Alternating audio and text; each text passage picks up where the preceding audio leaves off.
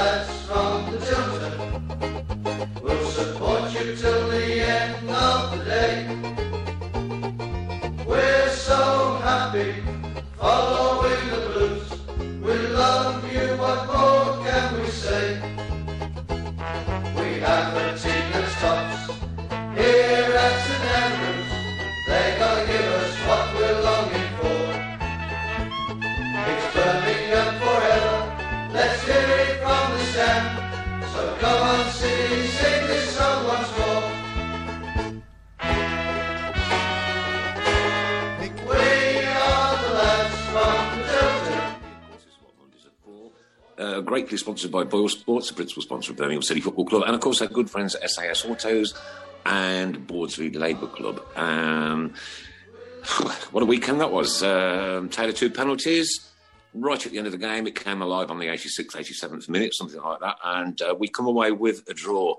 I feel we should have really nailed that one, we should have nailed that one. However, what we'll do is we'll get on with the show and we'll get all your thoughts, comments and opinions, and let's just have a bit of a laugh on the way. Welcome, Mrs. Brown. Good evening. Welcome to the one and only Mr. Sheen, Paul Hickes. Good evening, all. And good evening to Mr. Robe. Hello, everybody. And our special guest tonight, the one and only, ladies and gentlemen, Wayne Alcock.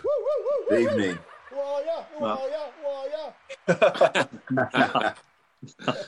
Right, I'm still in possession of my Excessi Blues COVID mask, as the infection rate has gone up all over the world by the look of it. So it don't look to me like we'll be seeing any football this season. What do you reckon, Paul? No chance.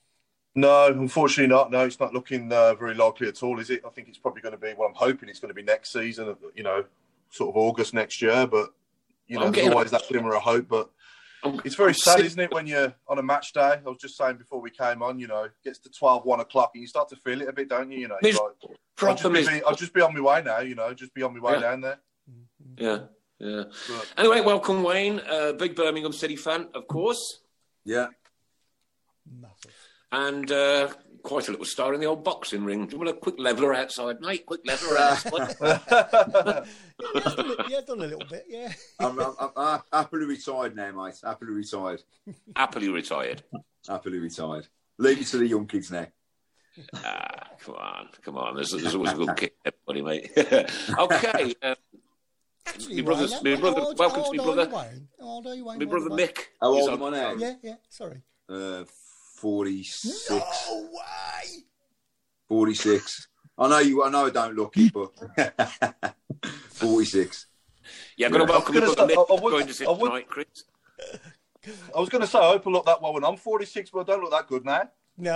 I mean, look at me and Nick. Look at me and Nick. I don't.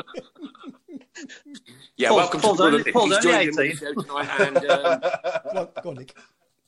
basically, my brother Mick's joined in the show tonight. He came up to see me yesterday. Marvellous to see him. I haven't seen him for a few years, and we had a little bit of a Mr. Floor session, shall we say, a Mr. Floor proper session. We had a little drink of rum in the house. Then we went downstairs for one. Then to the Bolts for two, and then to the Swan for one, then the Talbot for one, then back to the Bolts for another two, and there's not much left in the litre bottle of whiskey either. So not a lot of work was done today. Yeah. Was that just to celebrate a draw, Nick? A draw, yeah. You watch me when we get a win, kid. Oh dear, he's saying I still look a bit rough. Yeah, you do. Yeah, you do look a bit rough. Well, you know. Okay, the gilet is back. Look, winter coming in. So I've got to wrap up and keep warm because I'm quite an old frail git. You know what I mean? Yeah. When you get to your age, don't you? Mick saying, in case you're wondering why I'm looking so rough, he tried to keep up with me last night. Poor little lad. I should have took his photograph with his gob out and fast asleep on the settee, shouldn't I? Yes, you should have, yeah. Oh, dear. Okay, Wayne, talk us through your career then. Oh, jeez. Go on, Wayne. Go on. Go for it, mate. Boxed for a hell of a long time. 25 years in Southwell and, through the amateurs, got myself at the top of the tree as an amateur and then moved into the professionals. Won the English title, the British, the Commonwealth, the WBU world title. and also challenged for the IBF world title over in Switzerland as well. And finished really as manager for the British and Commonwealth. I got more pleasure out of coaching kids myself, and I started moving into the coaching side, which I'm still doing today. And so it was time to hang them up, really. I think when you're doing something like that, you know, your heart's got to be in it completely. I love my career. I enjoyed the time in there. But when you're getting more of a buzz out of watching the kids coming through, it was time for me to move on. And I've left, you know, intact, really. I left at the top of the game, which is how I kind of wanted to leave out of it. I wasn't going to stay in the sport and end up taking defeats that I didn't need to. I'd set myself up. Thankfully, I've got a great coach in Paddy Lynch, who you guys probably heard of. Yeah. Obviously had Rob McCracken and stuff. And Paddy Lynch was not only my trainer, but a great mentor as well. And he made sure I could come out of the sport with a few quid and set up my own businesses and stuff after I finished. So I retired from the sport rather than the sport retire, mate. And it's something I'm trying to obviously teach my kids now, get them to come out of the sport at the end of it, enjoy a great career and come out of it and be able to have a life after, enjoy a life after it. So where did the nickname come from, mate? Mad Dog? Mad Dog was a mad period where literally, you know, I stopped boxing when I was 21 after the ABA finals, where I felt I got robbed but on the day, and literally walked away from the sport. Really, my friend had just committed suicide, so I entered after a 3-year gap. My friend had committed suicide, so I entered the ABAs in his memory, and everyone said I would be mad. You're not going to get past the first round. This is the elite championships. You must be crazy. And I had to enter for him, and I went all the way to the final. As I say, I felt I got robbed in the final, so I walked again feeling I'd let him down. Unfortunately for me, a few years later, the Mad Dog came in that period after, where I went off the rails, went up the town, you know, your domes and whatever else, and you go out in the piss, and all my pals know he's a bit of a boxer. So I ended up getting myself in loads of trouble, fighting all the time, and that's where it all come from, really, to be fair. I couldn't really handle my drink very well, and got myself into a few naughty situations, and that's where that sort of came from, really, to be fair. When I spoke to the... Turn that round, Wayne. Go on, mate. How did you turn that bad period round? Well, let me tell you now, how I turned it round was, unfortunately for me, my dad died in a car accident, and it shook me to the bone, to be fair. I remember going to the funeral and, like, literally... My dad never used to give me a lot of praise when I boxed, you know. I could knock a kid out in a round, and my dad would say, what about that right hand hit within the first round, son? You know, it weren't about the results.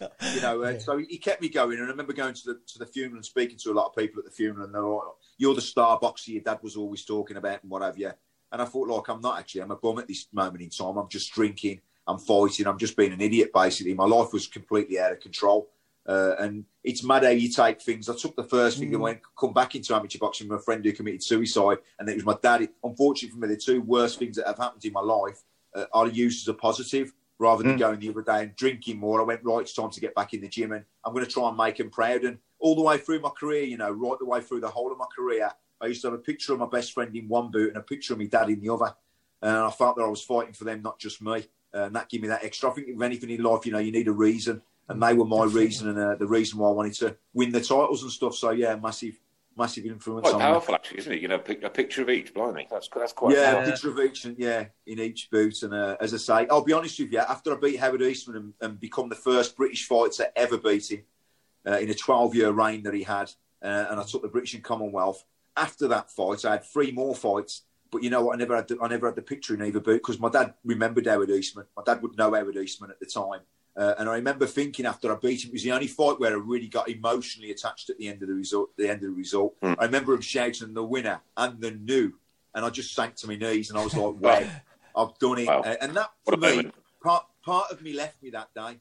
Part of me left me that day, because I was like, Dad, I've beat him, you know, because a lot of people rated him really high. So it was kind of the end of my career as well, in some respects. I'd achieved what I wanted to do, and hopefully from that result, I'd kind of made him proud.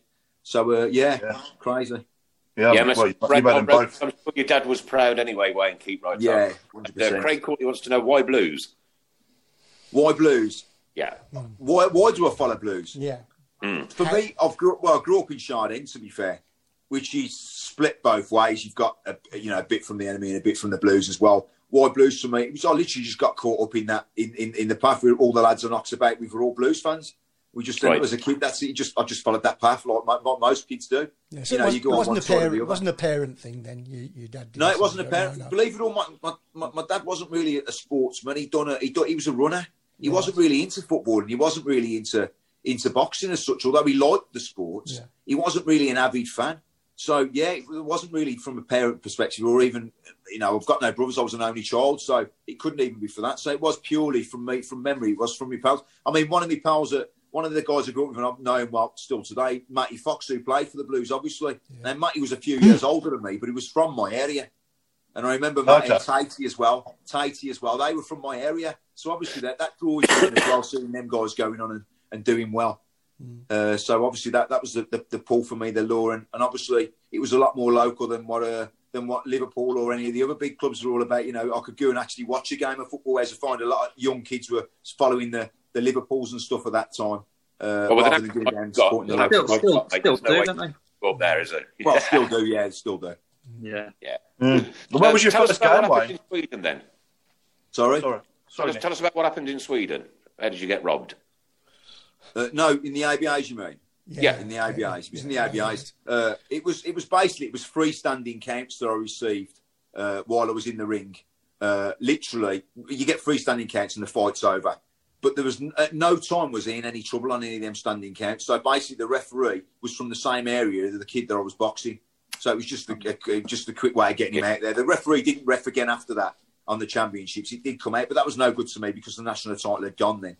So obviously I was disillusioned with the sport and so forth at the amateur level. So I didn't box amateur again. I literally went professional. So at the age of 20 there, I was doing that. And then at 25, I was turning professional after, so I had a lot of years out where I'd gone off the rails. And you think you'd missed the boat. I boxed in the amateurs with people like Nazim Hamid and stuff like that. I remember being down the pub with the lads and you're half totting. You go, Nazim Hamid was on the telly. You're like, I used to box with a shut up Welcock. You know what I mean? They think I was like pulling the leg kind of thing because I wasn't boxing at that time. But yeah, it was mad. You watch them all go on and do well and achieve and win titles. I was like, I was at that level. Yeah, of course you was, Wayne. So again, it was a nice thing when I got to turn pro and I turned with Frank Maloney. And it was an opportunity for me really to then, prove if I was as good as what my dad said I was. That's what it was all about for me, to see if I could do it. And thankfully, like I say, I went on to be number one in the country and so forth, and I think number 5 in the world and so forth. So I've done well in the end of it. Some great credentials. Did you went over to America for a bit, didn't you, Wayne? I trained with Marvin Hagler's trainer, Goody Petronelli. Yeah, I spent. To be fair, I went back probably for the 4 or 5 years. I was back and forward in America. Goody actually wanted me to live in America, but obviously I've got kids and. To do that upheaval and to move over there, it wasn't really for me. Yeah. For me, the challenge. I started working with Goody before I won the British title, so for me it was kind of like I wanted to be in Britain. I wanted that British title. I think any fighter, any professional fighter wants that British title. It's the best belt out there. It's a beautiful belt. I'm so proud to be English champion and British champion, obviously. So that's kind of kept me in this country. And continue my career. And also I had a fantastic relationship with Paddy Lynch. As I say, he was a great mentor for me. So, yeah, Goody was like, literally, I could go over to see Goody any time I wanted. It was an experience. It was crazy the first time I went there. And you kind of like working out with Petronelli, and then you come back and you see all the pictures of it in with Hagler doing the runs. And you're like, I've just been in that gym. I've just been training with that guy. It was a crazy experience, surreal. And who's your favourite fighter of all time, Wayne? I've got a few, to be fair. Thankfully, I've been lucky to meet him.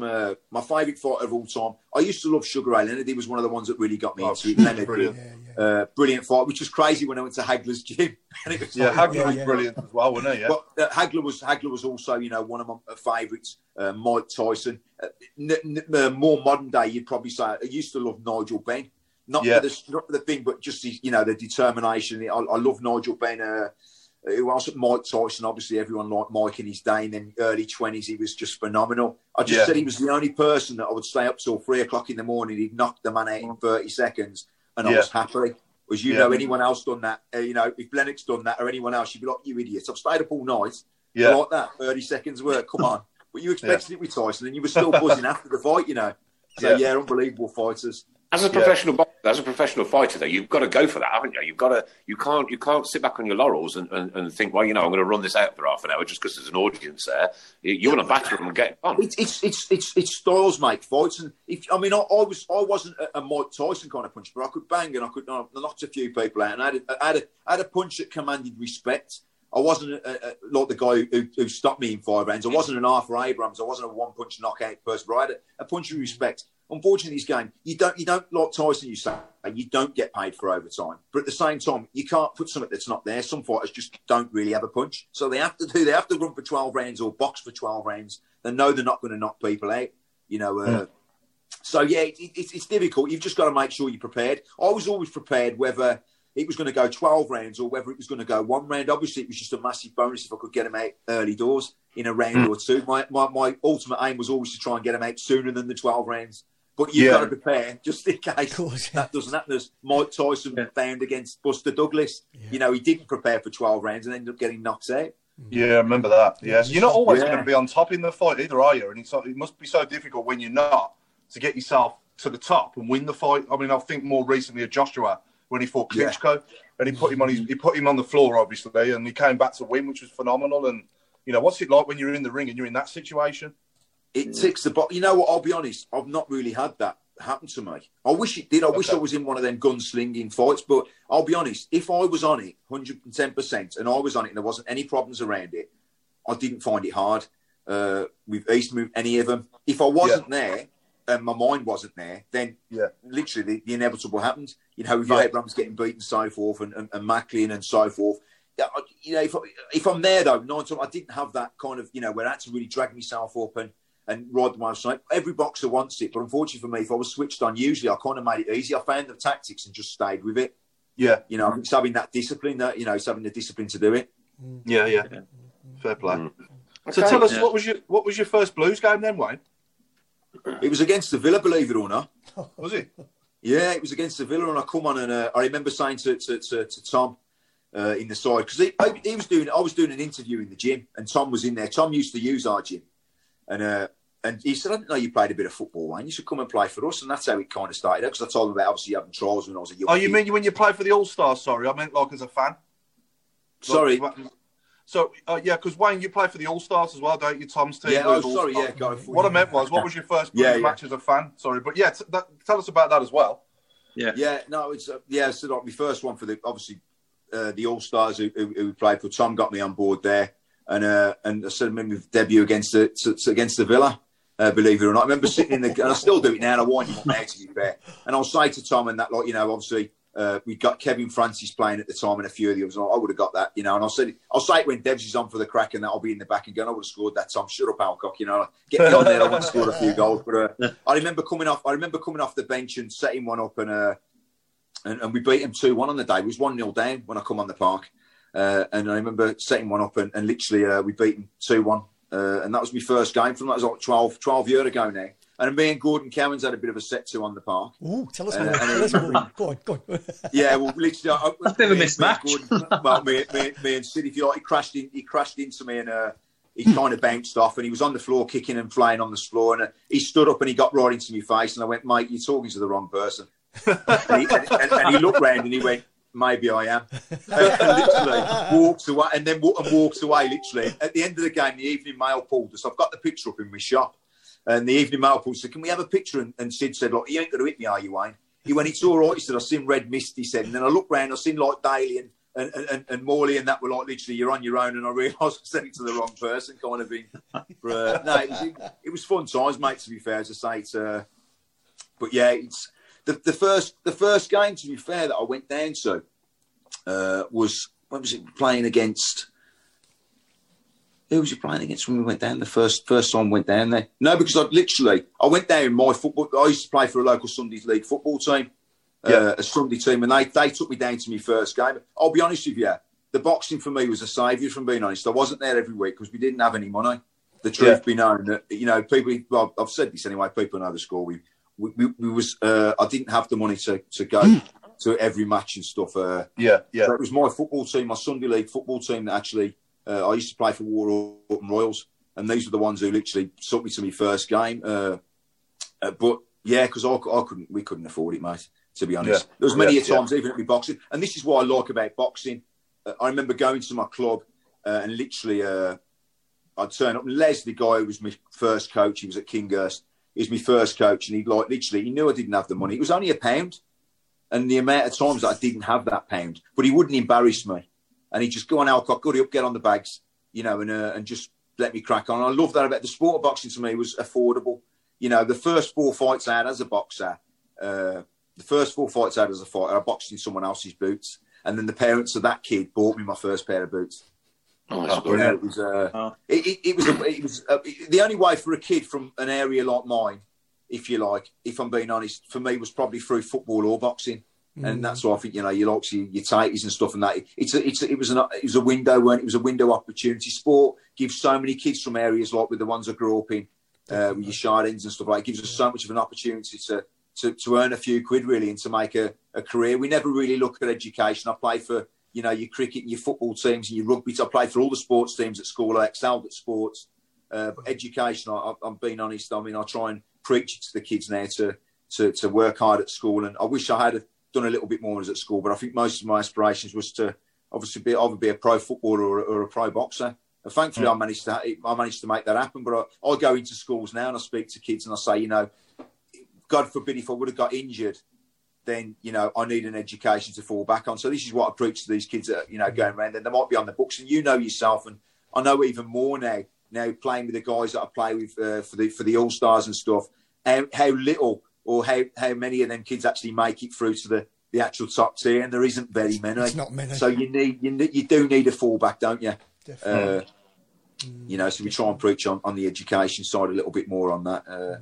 You live and learn. My 2 girls are in uni, well, the one's just finishing off uni now, and so obviously I've put that onto them. So yeah, it's a bit of a struggle. Like I say, for me, I think as a kid growing up around here, that's what I'm trying to do. We've got a boxing club in Chelmsley Wood. Obviously, I've got the club there. The 2 pros that have just gone pro with me, they're from Chelmsley Wood. Again, an area where this is probably their escape route, really, and hopefully we can make them a few quid and they can do what I do and do what they want in later in life, much later in life. Start themselves up. That's fantastic, guys. It's good stuff. I was going to say, Wayne, do you ever wish you could jump in a time machine and go back to having that choice of football or boxing? Would you ever wonder what would happen if you had a choice football? Well, what? I think, to be fair, it was probably a good job I did choose boxing, because I don't think it kind of turned until much later on, did it? In terms of, well, no, I don't know. Now I've played with pros, if you like. Now I've played with pros. Now I've been out on the part with Devlin and Kenner and the likes of and Carsley and all them guys. I kind of know that I think in the heart of hearts that I probably wouldn't have made it. Or if I did make it, it would have been right at the lower tier, possibly. Would I have got the same sort of result success as I did as a boxer? I don't think I would have. So if I'm looking at it like that, then no. Would I have been, one of the standout players, like I was as a fighter, so to speak? Then probably no. So I think I probably made the right decision. But at the same time, it's crazy because while I was still boxing, I was actually a pro boxer. I remember breaking my finger before a British title defence. That's how much I love football. Whereas really, should I have been playing football? Should I have? But I can't help myself. I wanted to still play. Did you find Football's my passion. Football's my love. I love football. I love boxing. But yeah, I think you've just got to look at it. And I say to some of the kids now that are good at football and boxing, it's kind of, it is hard. It is that decision to make. But you've got to kind of look at what one you're going to probably excel at more and what you're going to get the most out of. So I think on that score, I think, definitely I probably went down the right route. But don't get me wrong, if I could have put a Blues shirt on and played for the Blues, we do, that's the beauty of playing for the All-Stars. Now we get to play at the Blues. Yeah. Do you know what I mean? That's mental. Yeah. Pete Taylor's asking a question here. He says, can we talk Wayne into doing a charity fight with Agbon Lahore? Yeah. No, but unfortunately, I've done a charity fight at the Blues Ground. They got me out of retirement. We've done one at the Blues Ground with Tony Okikoki from Portsmouth, the former light heavyweight British and Commonwealth champion. And I said that was for one night only. We raised a hell of a lot of money for Libby May's charity, local charity that support incubators. And you probably heard of guys anyway. I've done a lot of stuff down the Blues. So, we raised a hell of a lot of money for them. And they pulled me out of retirement because they were doing it at the Blues. And it was like, you've ticked one off my bucket list there as a pro boxer. And would I have loved to have boxed at the Blues? I mean, David, the Golds brought me down there after I won the title and stuff. And they were like, literally, we were speaking about, obviously, the opportunity to box at the Blues if I'd got to that level of, winning a world title or whatever it might be.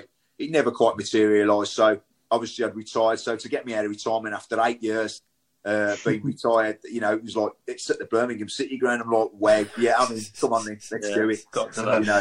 Off the bookie list. Fantastic. Craig Courtney's asking, who do you think would win out of AJ and the Gypsy King? You know, it's hard work, to be fair. I'll be honest, it's styles make fights. And you can look at it, and on paper, you can say, you know, literally, you think you've got to slightly lean towards Fury. He's just got that movement and so forth. But you never know. You know, AJ's got a big shot. I mean, both of them have proved that they, you know, if they get caught, they can get hurt. So you can't really say it's like he's got an iron chin. Neither of them got an iron chin in that score. But this is heavyweight boxing, and anything can happen. AJ's a lot taller. There's not much difference in the height.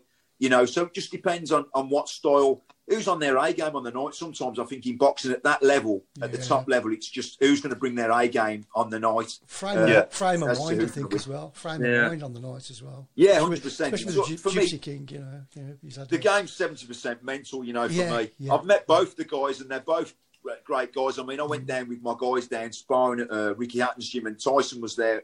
Fury was there with Billy Joe Saunders on the day. And you know, this is the mark of a good man now. He came over to me out of his way. Remember, he's just boxed, he beat Wilder and all the rest of it. And he's been at this top level. And he come over to me and he said, Mr. Alcock, he said, the last time I seen you was on your undercard. And he was talking about me last ever fight on the Macklin fight. But as I say, you know, it just shows how humble the guy is. You know, he sat and spoke to me for a bit, and I was like, when I was going to me, lads, did you hear that? You know, that's how I want you to be.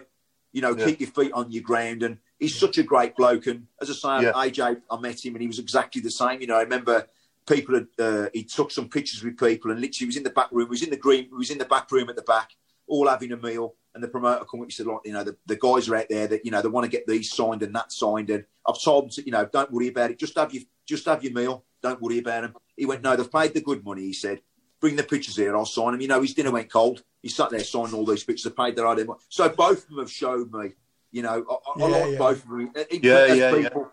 As boxers, you know, I just think, like, you know, I'll be honest, I think Fury has got the answer. But we know what Fury can be like sometimes, and if he's not switched on, then you never bloody know. Yeah, he's had a few demons in his past, hasn't he? He has. He looks like a good question, which I'm glad of. But yeah, it's just to say stars make fights. We look at it, it looks so easy on paper. There's guys that I used to, that I've boxed and I've knocked out, and I've watched them after, and I thought, bloody, how good is he? Yeah. You know, he wasn't that good against me, was he? It just depends. Yeah, it just depends on the night, really. To be fair, especially at heavyweight. You just seen it with White the other night and Povetkin.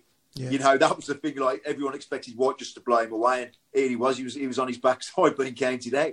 So it's heavyweight boxing, and that's why we all love it. Yeah. Nick, you want to come in, Nick? Yeah, some questions coming in. Jackie Blossom Barton says a charity fight with Greaseball and give him a real reason to go down. Brenda Brown says hello to all the Birmingham City fans. Jeremy says hello too. And Brenda wants you to show off your muscles, Wayne. Are you a Brum side? If not, throw bad eggs at you. Yeah, he's a Blues. Definitely. He's a Blues. Definitely. Show off your muscles. Go on. Just for Brenda. They're not as good as they used to be. Hey. 10 years in retirement. Brilliant. Right, okay. How often do you get down the Blues then? Not as often as I'd like now. Purely because I run a shop, and I'm in the shop literally 7 days a week now. It's all about putting bread on the table. Unfortunately, I can't. I mean, I was going down a lot when I was literally, well, when I was boxing, I was down there regular because I had the time, and you'll have your fight and then you'll have like 3 months off and stuff. So you've got a lot of time to go down and stuff. But now running a business, I'm in the shop literally every day other than a Friday, and then literally from there I go from there to the gym, which is where I've come from tonight. I've cut it short tonight. We do boxing gear. It's called Mad Dogs Boxing. It's over in Sutton Coldfield, and we do all boxing gear. So we've had. The boxing world supported it really well. We had Casemiro in the other week. He was a world champion, WBO world champion, with Manny Pacquiao as manager. They landed in the store to buy some boots, and it's always nice to see. You know, I get a buzz off them. I didn't think I'd go into retail, but I get a buzz out of seeing the fighters. I've had the British champion there, Gelson Wellborn, and we've had quite a few lads coming in, like literally the day before they're fighting and stuff. And I kind of get that buzz off them, you know, before they're about to fight. And I see all the young kids in there as well. We're doing a bit of coaching in store, you know, helping the young kids. That's why I went into it, really. I got into it because I didn't feel there was a shop around that would give you the advice. You know, I spoke to the suppliers and they were like, who's actually done something in the sport? You know, I mean, obviously I've done it as an amateur. I've done it as a pro. I've been an amateur trainer and a professional trainer now. I've done it all, every level. So, who the best? It'd be like if there was a football shop and you had someone like Devlin running it. It'd be that kind of thing, really, to get the right advice. So that's where I'm at. So I'm there every day, basically, pretty much, trying to earn a living now. The hard way. But you don't have any people nicking anything out your shop, do you? No, we don't, mate. Not yet. That's why I keep myself pretty fit, just in case I have to get on a run. But yeah, no, joking about it. I'm in the shop every day, and then I'm in the gym pretty much every night. Other than so it's difficult. So a lot of the time we'll try and get onto the Blues TV. I'll watch it. I'll try and watch it on Blues TV if we get a chance. Or I'll just have to watch the highlights after, or listen to it on the radio. Every way I can listen to it on the day, really. To be fair, I've got one of my one of the things from my coaches. Basically, you've got to follow the Blues to be one of my coaches at my gym. So thankfully, we've got all the lads there at Blue Noses. So it's good stuff, mate. We will have a good crack. Lee wants to know. I'm sorry, you were going to do the same question. Go on. No, you're right, Chris. You go. Okay, Lee Fothergill was going to say, question for Wayne. Yeah. Who was the toughest opponent he ever faced? I'm going to say, I've got to say Howard Eastman, who'd had 43 odd fights and never been beat by a British fighter before. He'd only been beat by Lonsdale Belt, He'd only ever been beat by Bernard Hopkins, who you might have heard of. Oh, yeah. Bernard Hopkins, William Joppy and Arthur Abrams, who actually I went to box myself. So he'd only even been beat by them guys. So to be the first British fighter to beat him, and I think Sky Sports pulled out of it before the fight. So Paddy Lynch actually fronted his own money to make that fight happen. Because Sky Sports pulled out, and their reason was Wayne will not last 4 rounds. Oh. So it was nice to get the win and the 12-round win. So definitely my hardest fight, Are you one for looking at YouTube and all the rest of it, Wayne? When you get 5 minutes, do you look at your old fights, or do you sort of let it go a bit? Not really. I've kind of let it go, really. I used to really get upset. Not upset, that's the wrong word to use, really. When I do the amateur boxes now, obviously I run all over the country. And it used to knock me a little bit if you were at an amateur show. And then you'd say, in the corner, Wayne Alcott, former British champ, whatever. Yeah. I was like, it's not my night now, it's the kids. I've had my time. It's the kids in the ring, like it's their time now. So yeah, I don't really go over.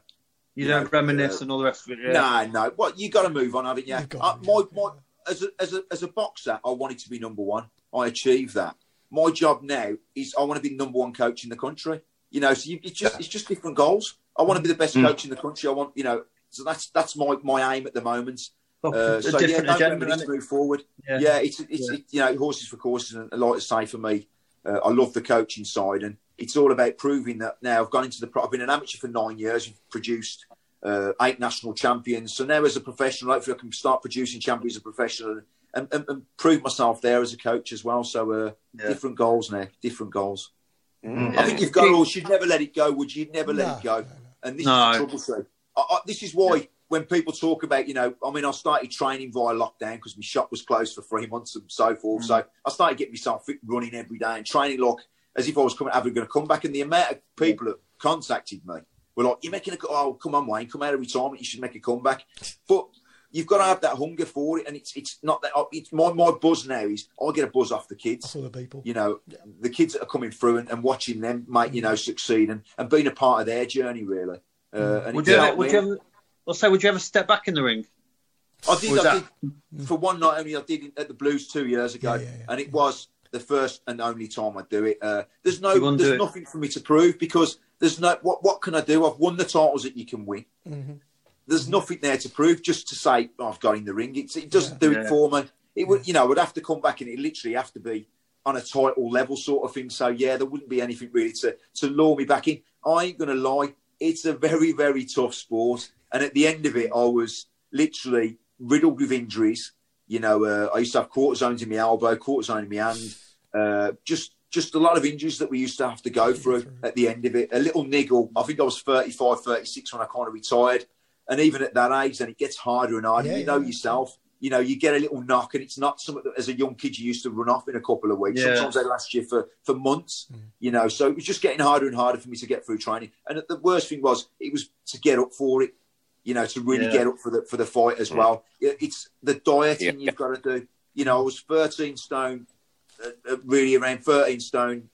Walking around, I used to have to get down to 11.6. Now, if I tell you now, I'm like near enough.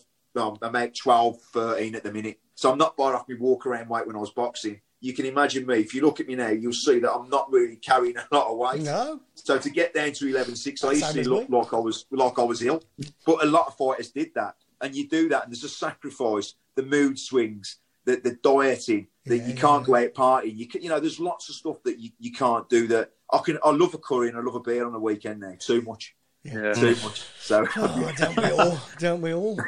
Don't we all? Brendan Brown's asking, Wayne, when we all come meet up again, can you come to one of our Accessory Blues coffee mornings? That's an invite. We'll make you tea or coffee and a sandwich. Oh, of course I will, yeah, I'd love to. Lovely. And Steve Portman wants to know, what's your favourite piece of memorabilia? Favourite piece of memorabilia that I own? Yeah. That I own? Yeah. Yeah. Oh, yeah, sorry. I would probably say, if I'm being honest, my favourite piece would probably be a Mike Tyson signed glove he personally signed for me, and a Roy Jones Jr. personally signed glove, because they were both of my two favourite fighters. So I would probably say that's my favourite piece. I actually had, originally, I remember when Forsell was with us. Yes. Yeah. I was in London at the time, training in London. I used to train at the old Henry Cooper gym. And I remember someone asked me to raise some money for someone down here as wanting to buy an electric chair and so forth. So I said, listen, I used to actually work with the Chelsea physios and stuff for injuries. And I used to go down to their training ground. And I remember at the time saying, let me get a shirt from you guys down here. And they said, oh, the only shirt we've got down here, Wayne's a Forsell one, because he's obviously with you. And I was like, that's even better. So I was buzzing at the time. Actually, no, I'm actually lying here. I actually said to him on the day, can I get a shirt signed by you guys? And it was a Forsell shirt, and I was like, brilliant. So Joe Cole, all the boys around that era, they all signed the shirt for me and stuff. And I was coming back to Brum, and literally someone rang me and said, we're trying to raise money for a young kid. Now, this kid, I don't know if you've ever seen the video I've done a video not long back. He's actually in a wheelchair, and he comes into my gym. And every year I get into a wheelchair with him, and we have a bit of a fight. And literally, he's winning me at the minute. He's 2-1 up on me at the minute. But yeah, so his mum said, like, literally, no one will have him in the gym. He can't go in. He's in a wheelchair, blah, blah, blah. And so I got him in the gym, and we learned him how to box, basically. And then every year he gets to fight me.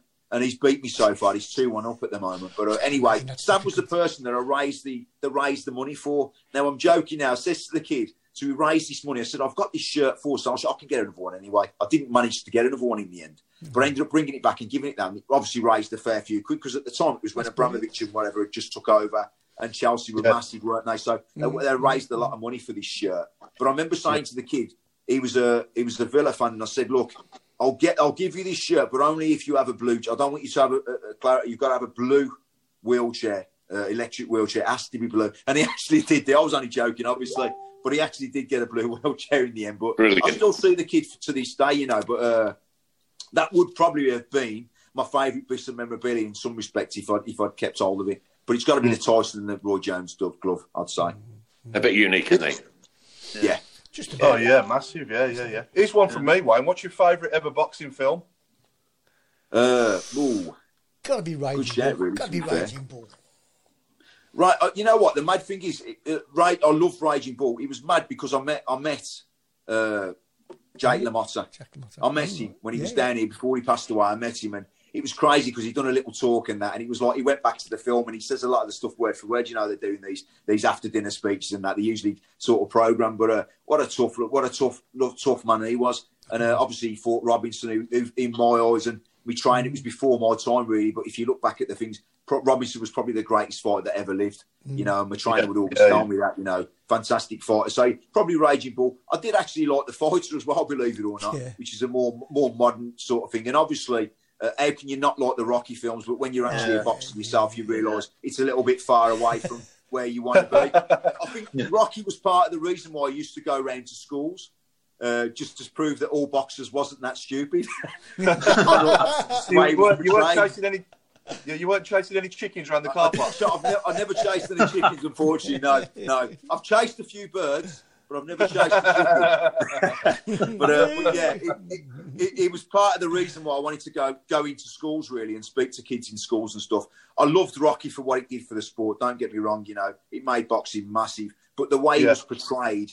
It was kind of like all boxers. Most people, yourself, right? A lot of people looked at a boxer and just thought, he's thick. He's got his bound to be thick if he's a boxer, which was far from true. Most of the most the best boxers out there, your Roy Jones, your Sugar Ray Leonard and stuff, speaking to them guys, even Mike Tyson, the brains them guys have got, it's unreal. Yeah. The best fighters, I believe, I've never met Mayweather, but I believe Mayweather's quite a smart guy as well.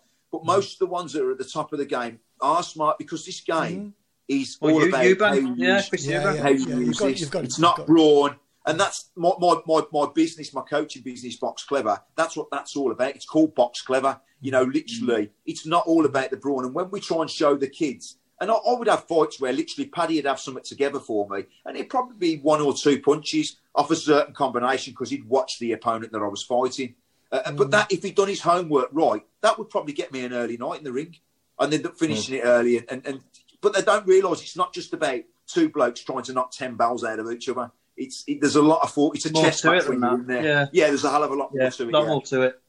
Yeah. Great questions coming in. Daniel Ricketts, you do know Roy Jones Jr. is fighting Mike Tyson. Who are you backing there, Wayne? I'm on the fence, lads. I'm on the fence. I'm sorry, both two of my idols. But I believe it's going to be an exhibition. I don't believe it'll be a proper fight. I think it'll be an exhibition. To be honest, when I done that exhibition with Tony Oki, it was exhibition fight. Well, listen, if you watch the fight, you'd think that we literally hated each other. Yeah. But we said at the end of the fight, call it a draw because we both done it for free. So why should anyone take a loss? So we just called it a draw and let the audience decide on who they thought won or lost the fight. I think what they're doing, they're trying to raise money for a charity. Yeah, sure, I really don't think there'll be probably a result of it at the end. I think it'll be probably both hands raised, to be fair, which is rightly so, because they're doing it for a great cause. Yeah, grand. Craig Courtney says you're a true gent. And Auntie Linda, let me just scroll that one down. Oh, dear, excuse me. There's loads of questions coming in thick and fast. Yeah, Auntie Linda says, proper geezer, so humble with a big blue little heart. Lovely. Trevor Smith, what is Ricky Hatton like as a person? Brilliant. Lovely guy. Yeah. Let me tell you a quick one about Ricky. I'm boxing at the MEN Arena. It's my first fight for a world title. My first title fight, I should say. I was fighting a guy called Anthony Farnell over 12 rounds for the WBA world title. At the time, Ricky Hatton was on the same bill. He was topping the bill, and he was fighting against a guy called Vince Phillips, again for the WBA BU title, but at light welter. Now, before we boxed, Ricky come into the changing room now. He was in the same camp as Anthony Farnell and wished me all the best. He said, you seem a nice guy. I didn't really know I'd met him, but we'd come on the same sort of shows. We boxed on the same sort of shows, but I didn't really know him that great.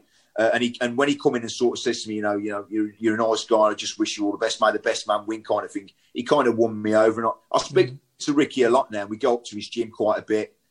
Honestly, he's so down to earth. Yeah, it's unreal. A lot most boxers are, I'll be honest, and a lot of sportsmen in general. As I say, we've not come from rich pickings a lot of the time. So we appreciate the people around us and the supporters and the fans and so forth. So, he's a lovely guy, a great guy.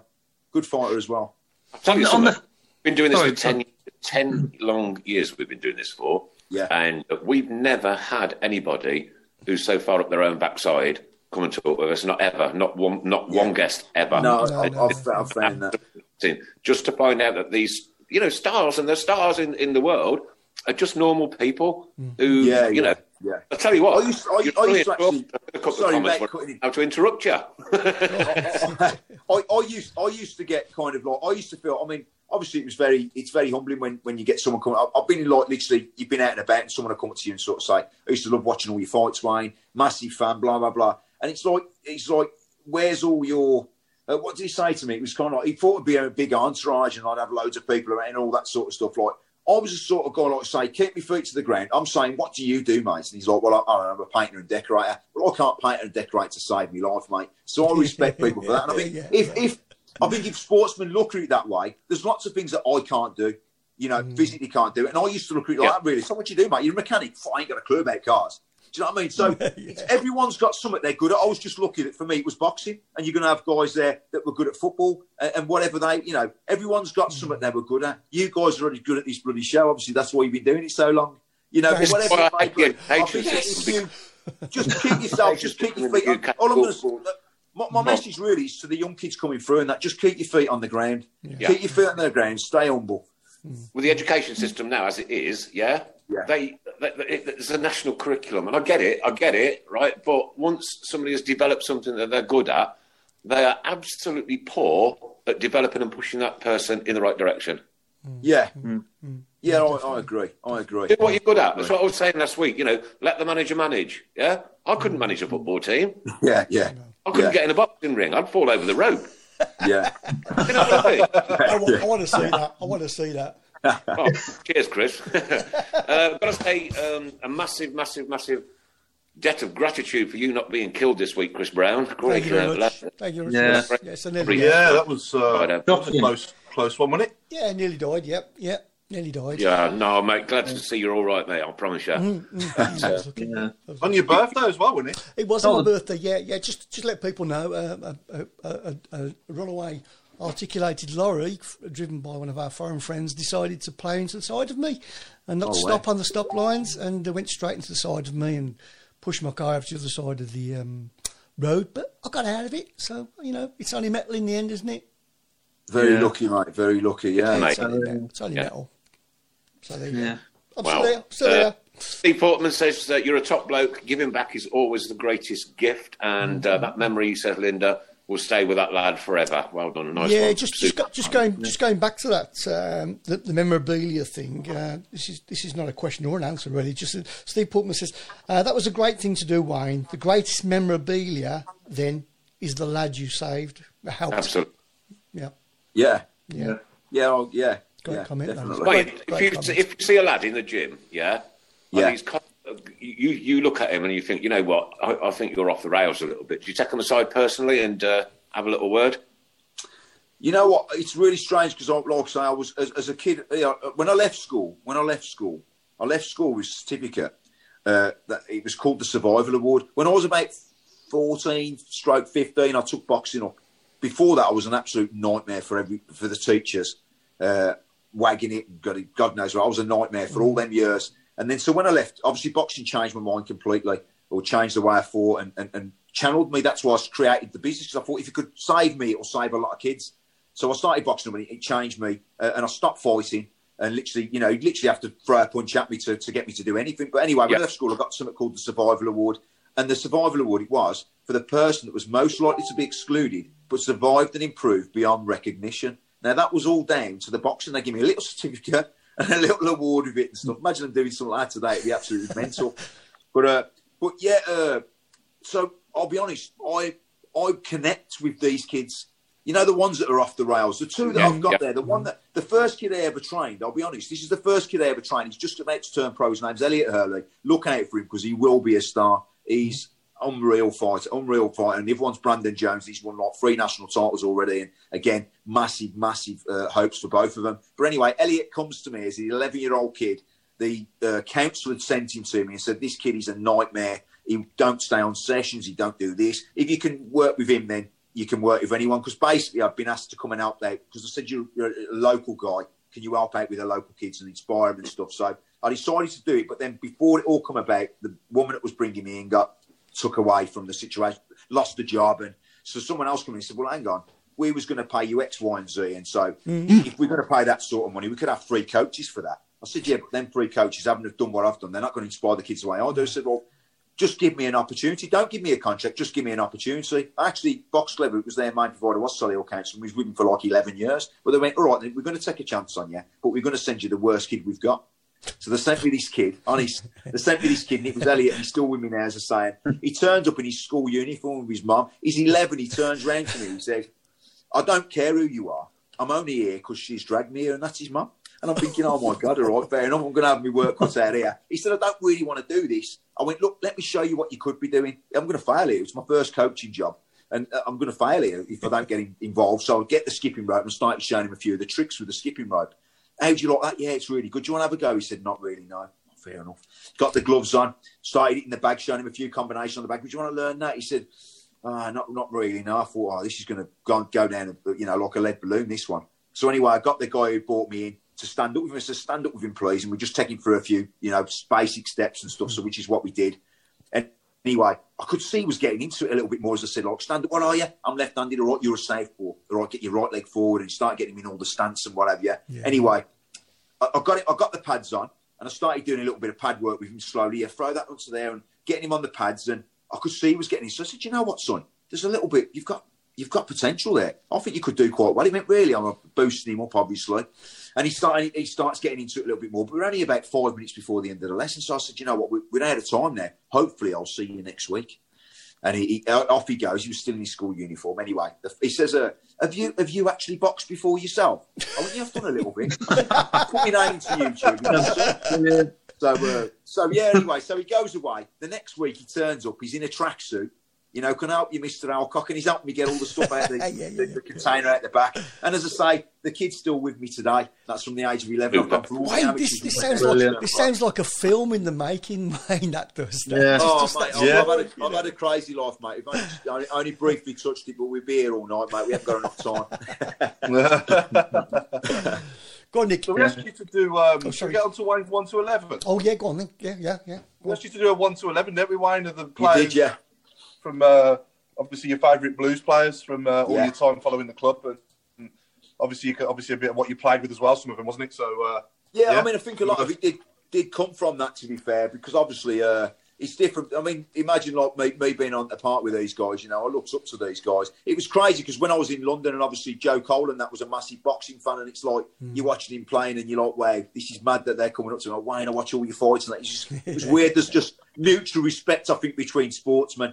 You know, achieve at a decent level. To be fair, so being on the part with these guys, to say that I've put some of them in my all-time favourites. And to be honest, before I started playing for the All Stars, some of them might not have been in that at the start, but been playing alongside them and seeing that they. You know, remember we all go around the country, playing and raising money with the Blues badge on. You know, these guys are Blues through and through, even in retirement now. You know, to turn up and play the games that we play and that. So. Yeah, for me to not add them in there, you know, I think that, you know, that they've turned into my favourite players and also my pals as well, which is even better. But, yeah. Far away with so you 1 to 11. Then? Should we start with the goalkeeper? Go on, start with the goalkeeper. Come on, Wayne. Taylor. Okay. Mark Taylor, yeah. Mark Taylor. Yeah. Love him, mate. Love him. I was trying to think of his name last night. Thanks for that. different level, mate. Different level, you know. Right, goalie winner, brilliant. Well, that's where we were struggling for the Blues, to be fair, at one stage. We didn't really have I mean, Paulie plays for us as well sometimes, you know what I mean? But, yeah, just unbelievable, mate. Unbelievable to watch when he played. But even now, in retirement now, I mean, he comes out and plays up front every now and again. Did you realise he was a striker before? No. Yeah, he told us. He played in the army, didn't he? Yeah, he was in the army, yeah. I didn't like that side to it because it means I don't get a game when he wants to go out.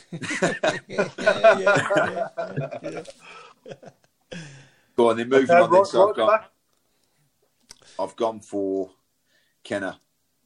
Yeah, Jeff. Yeah, good old Jeff. Quality one. We had him towards the end of his career for a few years, but he was quality. Absolutely brilliant. No, you can just tell the level he played at. The way he reads the game. Yeah. I mean, he plays more in midfield for us guys and stuff. Do you know what I mean? But yeah, just he's all round games unreal. You know, fantastic player. Obviously, them two there, I play with the Blues. So yeah, I've had the opportunity to do that with them. The other one I haven't yet, to be fair, which is at number 3, which is Granger. But I used to love watching Granger. You know, great player. Fantastic. A lot of them, really, to be fair, it was what made the Blues before we went down the David Dunn route and some of the other lads there, if I'm being honest, was that heart and that fire. I thought we lost that later down the line, especially when we got relegated from the Prem. I thought it was the best team I'd ever seen, by the way, in terms of on paper, in terms of the money we spent and all the rest of it. But I think we lost a lot of the heart and that people like Granger that used to show us. I don't know how you felt about it, but I felt a little bit. I think that the Blues was made on that, you know, like that heart and soul and that determination. So I'm moving goats. So I'll get down and say Scott Dan thought was fantastic. Very good. You know, fantastic player for us. Great shout, next one for me, obviously I know he didn't do much, that was a lot of time in terms it was like coming to the end as well, was Robbo. And obviously, you know, I just love Robbo's commitment to the club.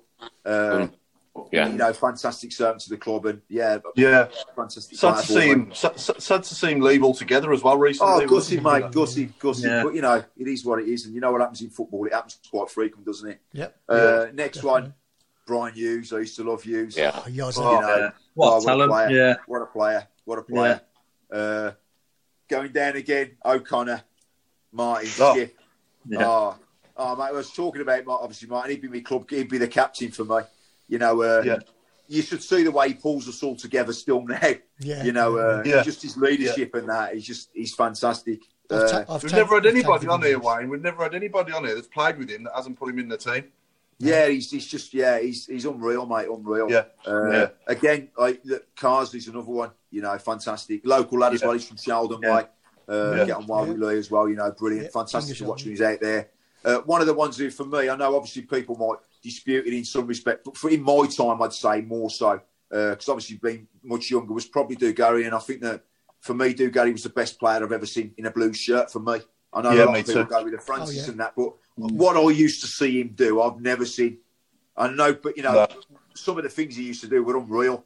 You know, I remember getting to watch him and just thinking, wow, this is in the Premiership, the way he mugged off players, just unreal. Yeah. Unreal player. It's so for me, the best player I've ever seen in a Blues shirt would be Dugarry. Moving down, Devlin, workhorse, obviously, he's you know, always good for a goal. Still got the same fire now, you know, when we're playing. And the next one is my old pal Hoppy. Usually after about 15 minutes when the bar's open, when we're playing the charity games, he'll say, "Stop, Wayne, get yourself warmed up, son. Come on, the bar open." And he's away. So Hoppy usually gets me. Hoppy's the reason why I usually get the games with the Blues, to be fair, because after about 15 minutes when the bar's open, he'll say, "Come on, Tom, get warmed up, son." But no, seriously, I mean, Rob, what a servant for the club. These Blues for these guys are, as I say, we all go around the country representing the club.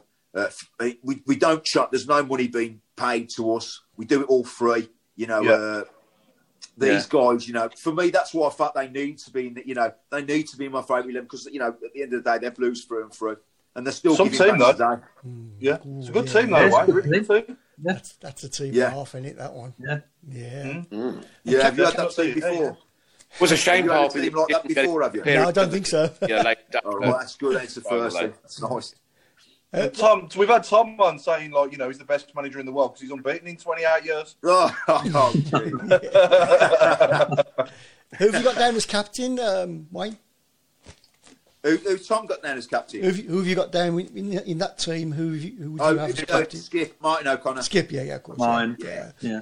Honestly, mate, I mean, look, when we're in there, obviously, I get on great with Martin anyway, do you know what I mean? He's a top bloke all round, but you can tell why people would put him in that position because he's just got something about him. He's quite infectious, to be fair. Yeah. He does get the changing room going. You know, our warm-ups these days, though, are usually just standing by the radiator for 10 minutes before kick-off. but apart from that, you know, just you need someone to keep the team going. And Martin's definitely that one. He's the life and soul of the party when we're in that changing room. He gets us going, and he's brilliant. He always takes the mick with Tom because literally I'm there at every game, obviously. And I think what it was, we played over at Kidderminster, and before the game, no, that was it. He come over at Kidderminster, and I was saying, obviously, Dev had missed a few, and I can't remember who else we got up front on the day, but anyway, so I would have got that, Tom, would have got that. He goes, "Shut up, Alcock," and he went, "Right, then, go on, then, get on there. 15 minutes left.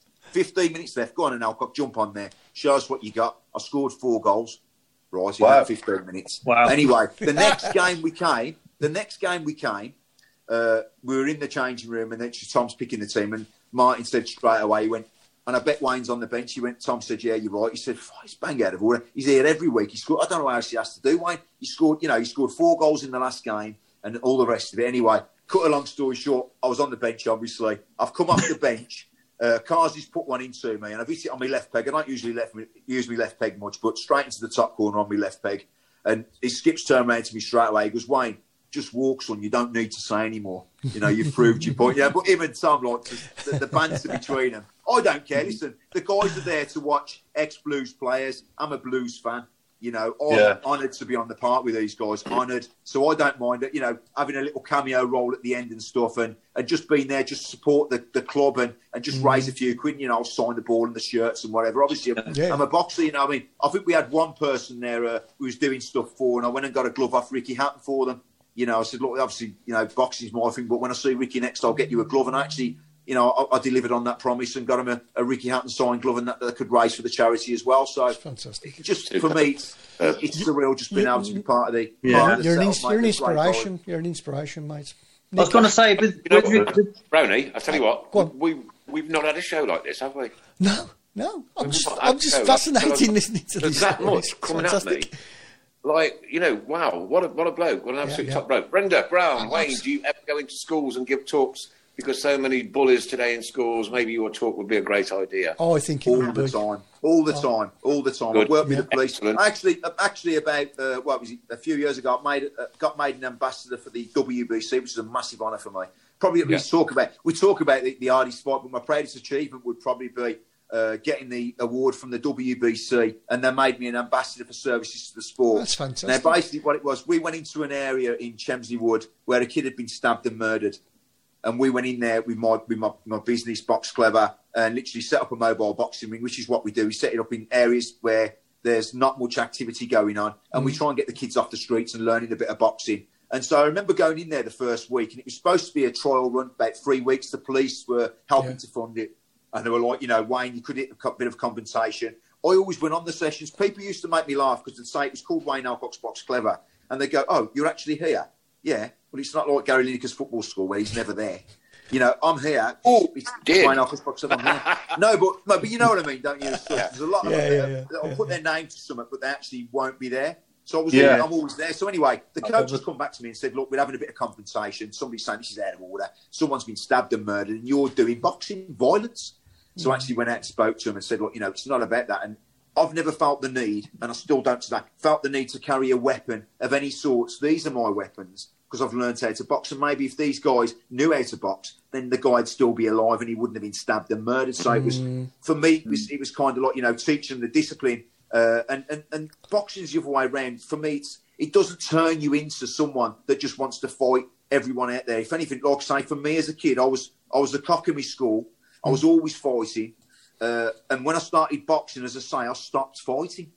I wasn't interested in fighting. I was interested in boxing in the boxing ring and winning trophies and medals and whatever. I wasn't interested in fighting Joe Bloggs down the road where I couldn't get anything out of that. I wouldn't be a buzz out of knocking someone who couldn't box out. And it gives you that.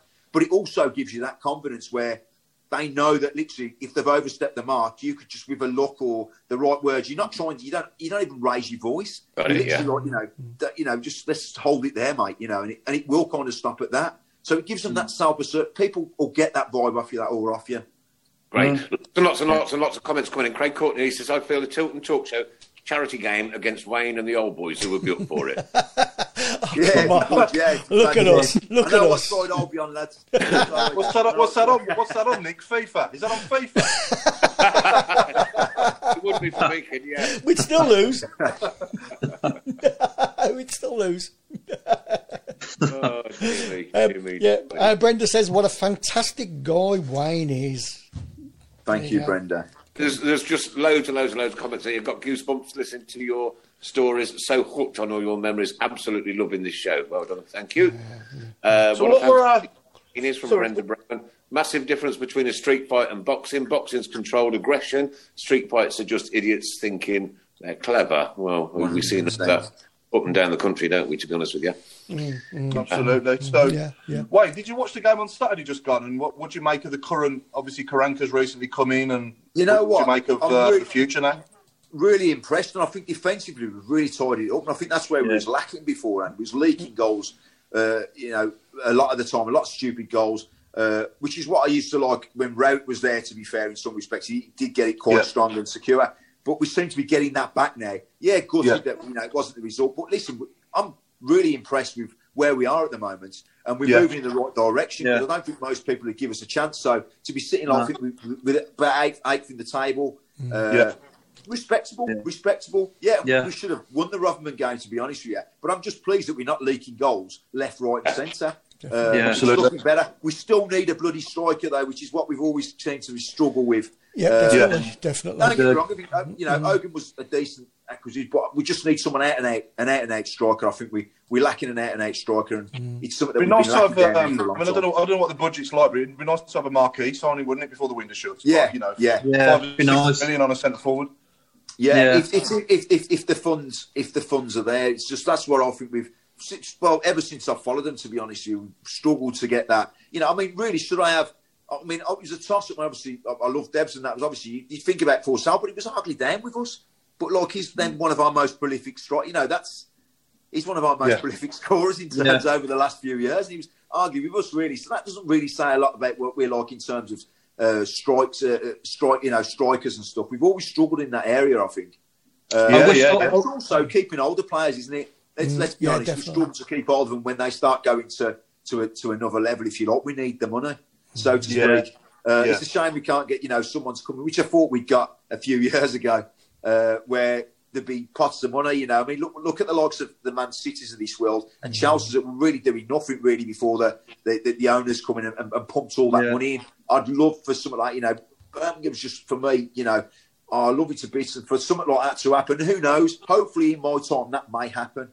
But at the moment, we've just got used to it, haven't we? We've just got used to having to do it the hard way. Yeah. It was a really tough end to the season. I thought it was a wrong to really say that you were going before the as the manager did back then. I think that just took the edge off. It killed us, really, to be fair, because I thought we could have done better the last run in the season. In the end, we was nearly fighting relegation, weren't we? Again, it was like you wouldn't have seen that as we come ahead of it. You wouldn't have seen that, and it was a real tough bloody end to the season, to be fair. And then I think, like most Blues fans at the time, we was called like, who's this guy that bought in now? Will he do anything? I was a bit worried, to be fair. I was a bit worried, but the way he started, like you've got to judge people on the results and how they're doing. And so far, for me, so good. I'm really happy.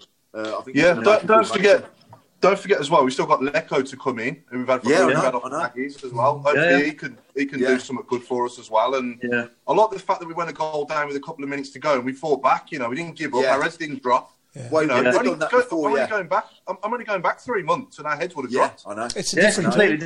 Different. It's a different team, different psyche. Yeah, different mentality. Isn't it? Definitely. And a lot of it is that. The mentality's there now. To be fair, it's the right mentality, and that they don't believe they can get beaten. To score that late on proves that. Really, and 9 times out of 10, that was last year. We might have conceded a bloody second. Never mind, got an equaliser. Nice comments keep coming in. Paul McCarthy, one word, class. Graham Brown, such a humble top guy. So great listening to him talk. Keep right on. Liam Carroll, boxing is the most disciplined sport in the world. Controlled environment. Many of the kids who run riot today would have a lot more respect for others in society. It's a very poignant comment, that one. Wayne, you were so well loved, Wayne. Craig Courtney, what a show. Craig also wants me and you to do an arm wrestle, I think. I better get back in the gym then. You won't need to, mate. It's your little pinky. 59 on Christmas Day. I've never told anybody. No, not really. Christmas Day. Joking. I just get involved in crashes on my birthday.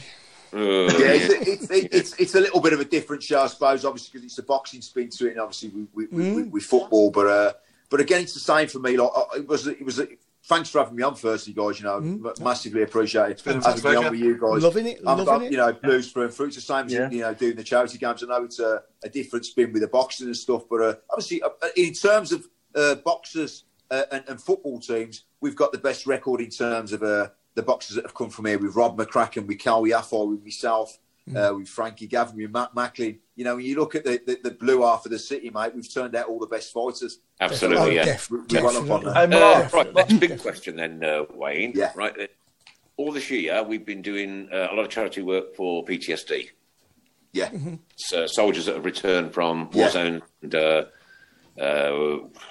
our family here is very closely connected. I won't go into all the details right now, but we're very connected with it for specific reasons. Is there anything you could offer us for that we could auction up on our charity night? Oh, put him on the spot.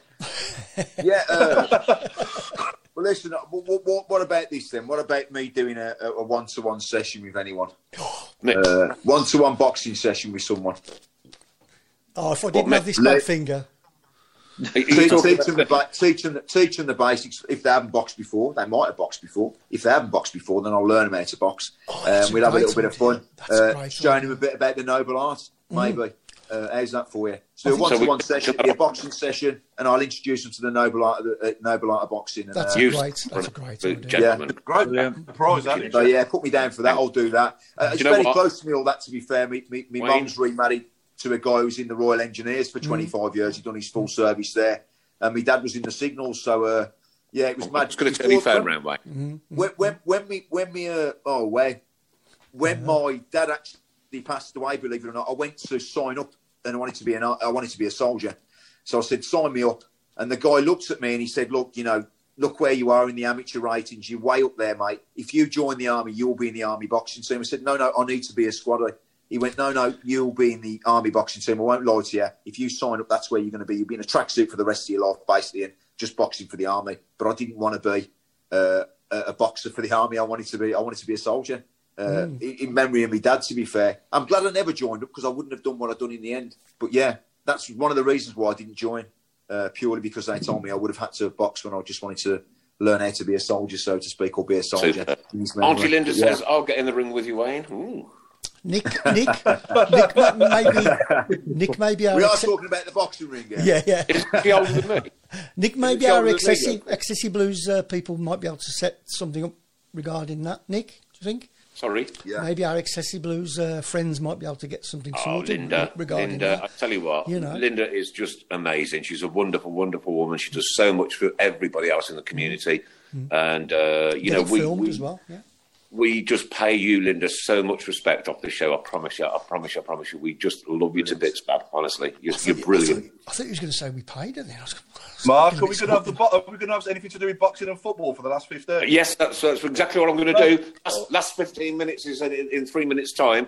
But start thinking it will be anything to do with the gym or the boxing ring or boxing. Yeah. And footballers, football in general, football, anything, right? Okay.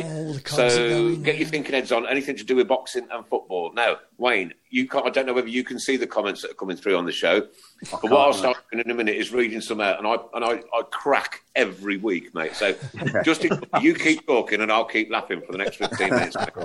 Some of them are hilarious, Wayne. Honestly, we have all different subjects every week. And last week was TV programs, and I was howling, man, at some of them. It was hilarious. Yeah. Brilliant. We carried on, didn't we, in the week? Carries on all during the week on Facebook. Yeah. Brenda, thank you for sharing us with your compassion and love in everything you have done and doing. Well done, Brenda. Bleeps thinks that I can box. I don't think so, Bleeps. No. I'll give you something different to that. We'll do it next week, mate.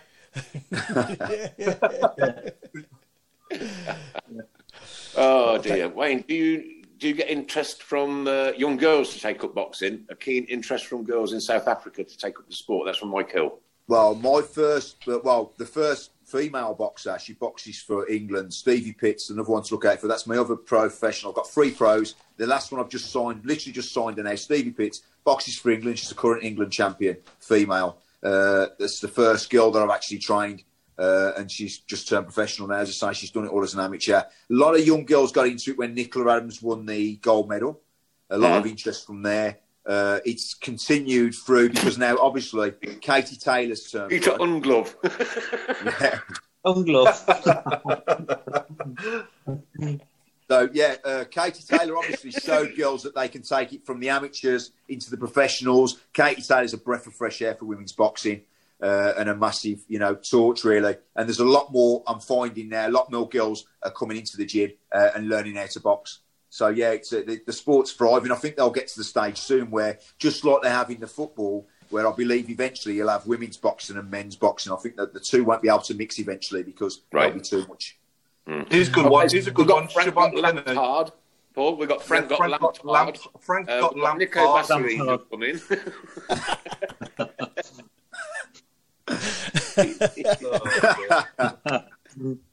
So what was your favourite venue you fought at, Wayne? What was your favourite venue you fought at, and what's the most you fought in front of? It would have been obviously you got the MEN, obviously the MEN Arena in Manchester. That was a fair few in there. I boxed in Switzerland at the FC Basel Stadium, which was again massive against Arthur Abrams. That was crazy there. They're big venues. I boxed when was the next one. Cardiff, at the Cardiff Castle. That was an outdoor one. And Joe Calzaghe boxed. I boxed there, and that was weird. Being outside as well at Cardiff Castle. My favourite one would probably be I boxed at the NIA in Birmingham. Obviously, my favourite venue was always boxing in front of my home crowd, in front of brothers. And at the end of my career, most of my fights were at Birmingham. So I fought at the Aston Events Centre a few times. I love the atmosphere in there. I remember quickly, I'll just go on there, the first fight I had in Birmingham after I left Frank Warren. and I came and relaunched again in Birmingham. And literally, I remember we was just about to go out to the crowd. There was no TV. It wasn't a TV show. It was a small show. I'd gone with a smaller promoter, and I was just about to go out into the crowd. And, you know, it was all like the wooden seating around the venue and so forth. And before I went into the arena, I was just about to go out, and the guy said, the ring whip said, look, Wayne, you can walk when you want. It's not on TV. It's fine. And I remember just about to go out into the arena, and all of a sudden, all you could hear around the arena was, oh, cock, like really loud, and the back of my neck, the hairs on my back of my neck. It was the first fight ever in Birmingham. And I just remember thinking, I remember saying to Paddy, I can't go out yet. I'll be going out and waving at everyone and all sorts of here people, you know what I mean? It was a bit of a strange one. So I kept my head together, I got my head down, put my hood up, put my hands on the top of my shoulders of my coach, walked to the ring, and I thought, like, you know, just ignore everyone's there, Wayne. Come on, you're here to do a job. You don't want to lose your first ever fight in Birmingham. And that was the fight where, as I say, I knocked him out in 56 seconds. So it didn't last long. Yeah. But that was, for me, the atmosphere. And the other good venue I used to look at, the smaller venues are the ones I enjoyed. The other venue I used to like, and I never lost there either, and I knocked out a kid in, it was my quickest knockout, I think it was in the York Hall, Bethnal Green. Absolutely loved boxing there. Very small, but it actually felt like the crowd were in the ring with you, the way the balconies used to come around the top of it. So I used to love the York Hall as well. It was a fantastic venue to box at as well. Yeah, was there Bob Hasselman, Dave Spitwater, John Scales. John Scales. Sorry, go on, Mark. What was that? I was gonna say, Wayne, was there any like genuine dislikes of anyone when you were in the ring, or was it all, you know? Yeah, there was. Yeah, there was. Yeah. It wasn't all show. You did have some genuine dislikes for people. Yeah, sometimes you do. Yeah, don't get me wrong. Though I think it's one of them sports, and I think a lot of people can learn a lot from it. Obviously, leading up to the fight, you hate each other's guts, and you know they're making me train harder. You're the one who's making me, who's stopping me seeing my children, who's making me diet. You know, all these things. Stay away from home. I actually do training camps in America and Portugal and all the rest of it, and you're away from your family, and it kills you. And you think you're the reason, so this is why I've got to make you pay. But it's crazy because you hate each other massively all up to the fight. You have the fight, and then he's your best friend. You know, it's like Longless. Come on, we'll have a pint. You know, it's crazy a lot of the time. So 9 times out of 10, the dislike is real. The hatred, if you want to call it that, is real. But then after the fight, when you've swapped level with someone and tried to take each other's head off for 12 rounds, at the end of it, the respect is unreal. You know, and 9 times out of 10, you'll end up being friends forever and a day, you know, for sharing the ring for that time. So, it's but there is genuine dislike, of course there is. Are you still in touch? Are you still in touch with some? Are you still in touch with some of your opponents from back in the day? You still in touch now? Yeah, on Facebook probably. Yeah, I've got opponents there. Fighters I've got guys I've boxed against. If you like, you know, we like each other posts and whatever and speak and that. We're still in touch. I wouldn't say we go out drinking and that, but we're on about obviously doing a little reunion. And getting a few of the old fighters back in there and stuff. And so some of my ex-opponents will be there. I'm part of the Ex-Boxers Association and stuff as well down here. So a lot of the time you'll see some of these guys coming through.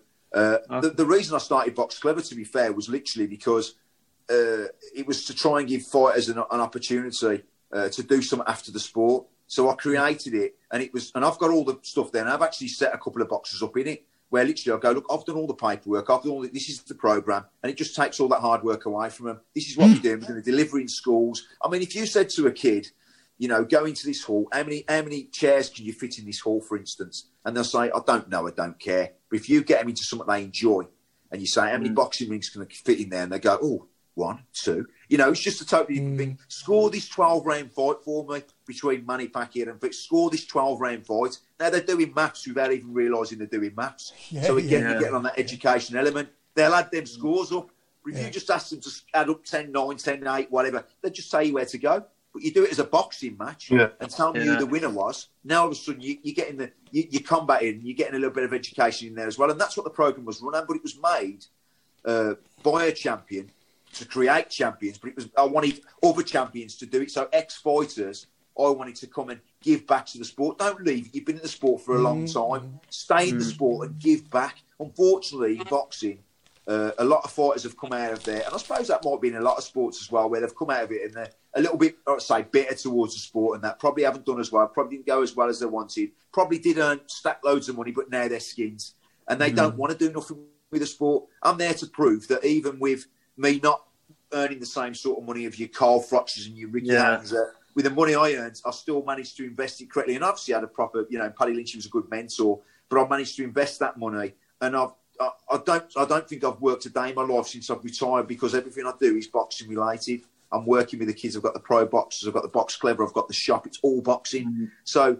I'm able to stay in the sport and give back and not be bitter towards the sport. I love the sport, and hopefully that will inspire and encourage other kids. So, it was kind of created to help them boxers that have probably gone away from the sport. I would love them to stay involved in the sports, and that's why I created Box Clever, so they could kind of run that programme. Right, we've got Jude Bellingham. We've got Jeffrey Benitez. Brilliant one. That is absolutely superb. Kidney Puncheon. Lionel Messi. Gary Mouthguard. No? Kenny Rope Burns. What about Muhammad Ali McCoist? Oh, Neil Warnock him out. Neil Warnock him out. I like that. Harry Ferguson. Yeah. Oh, that's some goodness. What about Spa screaming? Oh yeah. Oh man, you lot have me absolute cracked up. I promise you. Well, we've got 9 minutes to go. Keep you thinking, Hatson. Anything to do with boxing and football. Anything to do with boxing and football. That's all you got to do. Brenda says I'm watching too. Jeremy said you got Tish out this on the show. Come on, Blues. Come on, Blues. Come on. Oh, Jeremy, we miss him. And Brenda. Oh, mate, it's horrible. I'm hating this. I suppose. What did you make of it? What did you make of it when Mayweather fought Conor McGregor? Oh, it's really funny that is, to be fair, because I kind of knew that obviously Mayweather was going to smash him to pieces. To be honest, I don't think he's a Blues fan, so we're all right. I don't think he'll be watching this. But there was a guy that was coming past his shop every day, and he was literally like, "Have you seen Conor McGregor, Wayne?" I went, "What? Have you seen him? Have you seen him? Oh, he's looking brilliant, mate. He's going to give your Mayweather so much trouble." I said, "No, you're having a laugh, mate. He won't touch Mayweather. He's 50. He's going to be 50. He'll play with him. He'll keep him in there as long as he needs him to. But no, you're all wrong, Wayne. If you want to put some money out, we'll put some." I said, "No, listen, I won't take your money off you." He said, "No, I think this Conor McGregor, he's going to do it. I've been watching the videos on him and all the rest of it." He hasn't spoken to me since the fight. He walks past my shop still, but he never speaks to me anymore. But yeah, I didn't make much of it, to be fair. It was just two guys making a fortune out of obviously bringing two things together, UFC and obviously boxing. Seeing there was a niche there. Mayweather's not stupid. McGregor's not stupid. They made shitloads of money. Fair play to them, fair play to them. But on the boxing perspective, it's a gutting that literally there's much better fighters out there that, that the money he would have earned for that fight would set him up for life. And, there's fighters out there, better fighters than that in the past that literally have never had that opportunity. You wouldn't have earned that, myself included, you wouldn't have earned that throughout your career. And he's just got it for one fight. Yeah. It reminded me of that old TV show on MTV. Do you remember Celebrity Deathmatch? Yeah, I do. Yeah. Well, McGregor's supposed to be fighting Manny Pacquiao. I don't know if you've heard, but he's supposed to be fighting Manny Pacquiao next. Sorry, what was that, mate? Go on, mate. Conor McGregor's fighting Manny Pacquiao next. Yeah. Oh, is it? Again, another suicide mission. It's crazy. Oh, God. This is it. Go on, the Ray Hobro main event stand. Jesse Mouthguard. Jesse Mouthguard. I've got Gareth Southport, I'm struggling with this one. Are you, Mark? I can't Peter Glovenkrantz. Yeah, Peter Gloven. Oh, all right, okay. Yeah. All right. Pretty crap. Not again. Quickly, Paul, Mark, Wayne, and Chris, predictions for the weekends. My way, ain't they? Stoke City, your way. Yeah. Up the chip ins. Yeah. Chris, first. I'm still going to go for a win. 2-1 Blues. 2-1. I'm going 2-0. Mark? I'm going for 1-1. Chris? Paul? I'm going to go 2-1 as well. 2-1. Wayne? 1-2, yeah. I'm going to get 2-0. I think that we do, defensively doing well. I'm going to get 2-0. I'm going to get 2-0 on this one. I think we can. Linda, believe it or not, has gone 6-0 to the Blues. Sorry. Well, the deal is, if Birmingham City scores 6, Wayne, any time this season, Chris has got to do a show in the nude.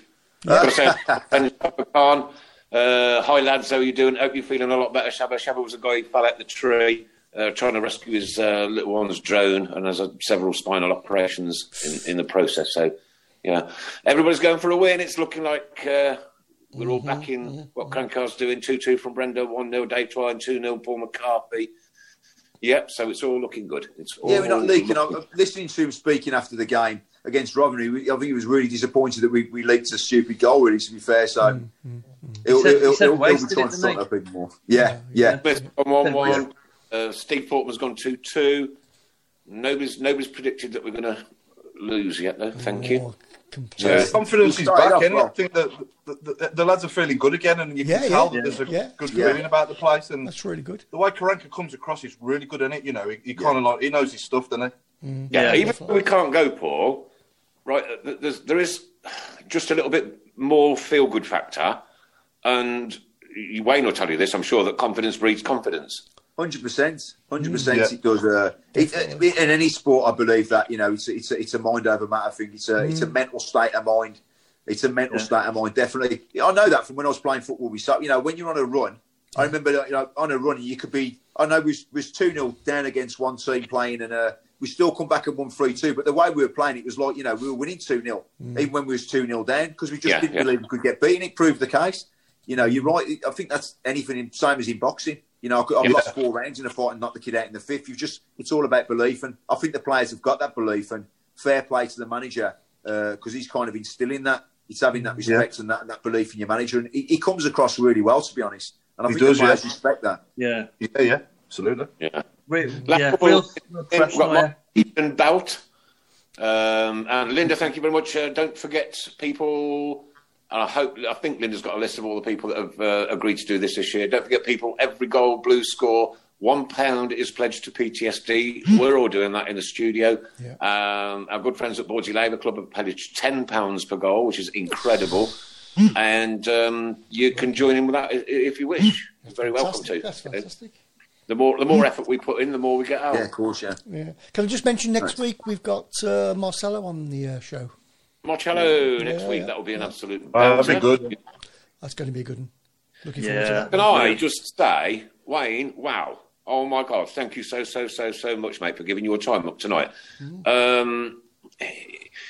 Boxing isn't my sport, right? Yeah. I don't mind watching. The shows. I think there's again, like football, far too much money involved right at the top end. Yeah. I don't like the way Sky have monopolised it now, and you've got to pay for view. And I understand, you guys got to make your money, and it's a not a job. And I wouldn't want to stand in the ring getting battered by anybody, to be perfectly honest. Yeah. But wow, thank you so much for tonight, my man. You know what? The comments that have come out tonight, there's just been inspiration. Unbelievable. Yeah, unbelievable. No, it's a pleasure. Thanks for having me on. You're talking about, obviously, the Sky Sports thing. To be honest, obviously, I was boxing all my career on Sky Sports, which was, obviously the money's better for me. Obviously, the money was better for the fighters. So you got to look at the fighters' point. It's better. But what done me heading was literally, I was winning the titles that the people like Nigel Benn, Michael Watson and all that won. And arguably, could literally walk through your own town unnoticed. When you know yourself, them guys were like, that because of ITV, because it's been on mainstream telly, they were just like, household names. So that killed me. I come in that era after Nigel Benn and stuff. So it was a killer for me, really, to be fair. We had more money, but it was kind of like, no one really knew. It's like, who are you, mate? But that was a killer for me, really, because it did come away. Back then, if you remember, not many people had Sky. A lot of people have got the Sky now, but they've took it to the next level now. Not only is it you've got Sky, now it's got to be pay-per-bloody view, which is what I hate, to be fair. It was on normal mainstream Sky Sports, and it wouldn't be that bad. But not only do they pay for Sky Sports, but now they go, next to £20 or whatever it is, and you can watch it on pay-per-view. I don't agree with that at all, guys, to be fair. I know fighters need to make money. I tell you what, I really, really admire you for that comment, mate. I promise you. I promise you. And I know, look, we've all got to make a living, right? We've all got to make a living. Yeah. And, and again, I'll reiterate to everybody, just do what you're good at. Honestly, for me, my career, it was always about the fans, honestly. I mean, I wouldn't want to be boxing now because they're boxing with no crowd. And I said to Mum, I said, like, literally, I wouldn't want to be there now. You know what I mean? Obviously, you've got to earn a few quid, but that would just be like boxing in a gym, like a sparring session with no crowd. I used to buzz so much off the crowd, it was unreal. Everything I did was literally for the people who used to come and support me and stuff. So I think that's a massive thing. And so I'm probably looking at it on that side when I talk about I'm not a big fan of pay-per-view and stuff because I love the fans and I think they pay enough as it is without having to spend even more. But there you go. That's just my take. It's not going to make COVID-19. We're back in. Well, we're still in the midst of this pandemic. It hasn't gone away. Yeah. I've just seen something splash up on Sky News that there's 5 new rules the government have brought out. So we'll look into that one in a minute. Yeah. But for you now and for us as Birmingham City fans, and that's just all we are now with Blue Noses. That's it. Don't matter. I don't care whether you've got a big house and a mansion. If you're a Blue Nose, mate, you're a Blue Nose. But I don't care, right? I really genuinely don't. You're part of the family. You're part of the Tilton Talk family. Thank you so much for coming on. And would you now just give it whatever's on the top of your head a message to all the Birmingham City fans out there because we can't go to games, we can't meet up. We're all having difficult times, and just inspire them. My message to you guys is literally just keep supporting the team the way we've been over the years. We've been through a lot of tough times. At the minute, the squad's flying. Let's all get beyond that. It's a shame we can't get down there and actually go and support me, but we'll make the most of it and get onto your Blues TV and watch it on there if you can, if you get the opportunity to do that. And obviously, when brighter days come and this COVID-19's out of the way, then we can all get together. And hopefully I'll see many of you are hopefully watching this show tonight down the ground because I'll make I'll just close the shop for a Saturday, I suppose, one of the times, and we'll come down there. And hopefully I'll get to meet you guys and obviously most of the people who come and watch the show. I'd love that. And we'll cheer the boys on to victory. I'm really confident about this year and what we're going to do, to be fair. I think we can do really well. It's keeping the faith in the guys at the top and what they're doing. The manager, the players. I just think like now we've just got to stick together. We've always been a massive family and we've always stuck together. The unity with the Blues, I've never felt at any other club have got that kind of unity that we've got. I feel it when I'm playing for the Blues, when we're doing the games and the charity games, the crowds that we get there are fantastic, and the guys who come and support us. So stay strong, guys. Keep supporting the team, and I'll hopefully look forward to seeing many of you in the near future. Hopefully when this all clears up. Thanks, Wayne. From myself, fantastic. Good night. From Mrs. Brown. Good night. Good night. Sheen. Good night, all. Keep right on. Good night, guys. All the best. Keep right on. And Wayne Alcock, what an absolute belter this has been. Superb. You're an absolute gem, mate. You're a diamond and you're a brother. Thanks you're and you've got a brilliant accent and I love it. And you're down to earth and you're proper. Keep right on, buddy. Top, man. Keep right on, guys. All the best, everybody. We'll see you back here next month. There's everyone. Sports, our principal sporters, and this is it. The Tilton Talk show is now ended. Good night. Good night. Down at St.